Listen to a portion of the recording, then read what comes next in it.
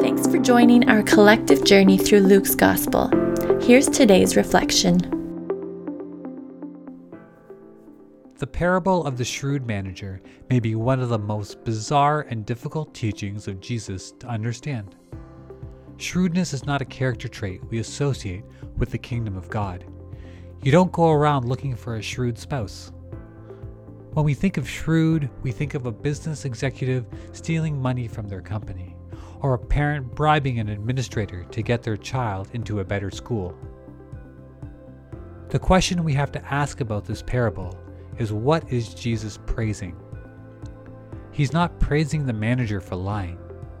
He's praising him for the way he has pursued his goal with all his heart and soul.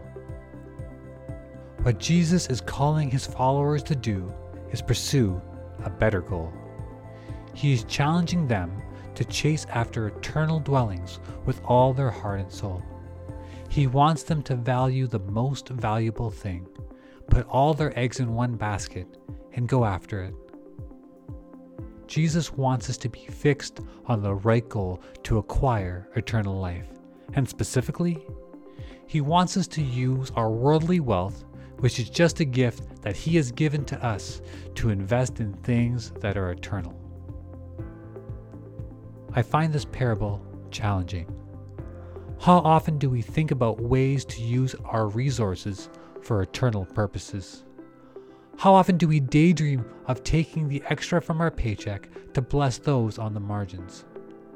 How often do we work more hours just to support a national or international worker in their endeavors to proclaim Christ?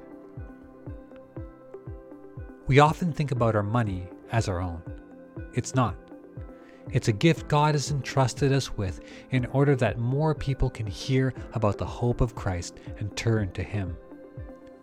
As you continue in your day, just take some time to think about how you are using the resources God has given you, whether a little or a lot, for eternal purposes that invite more people to experience the riches of the kingdom of God.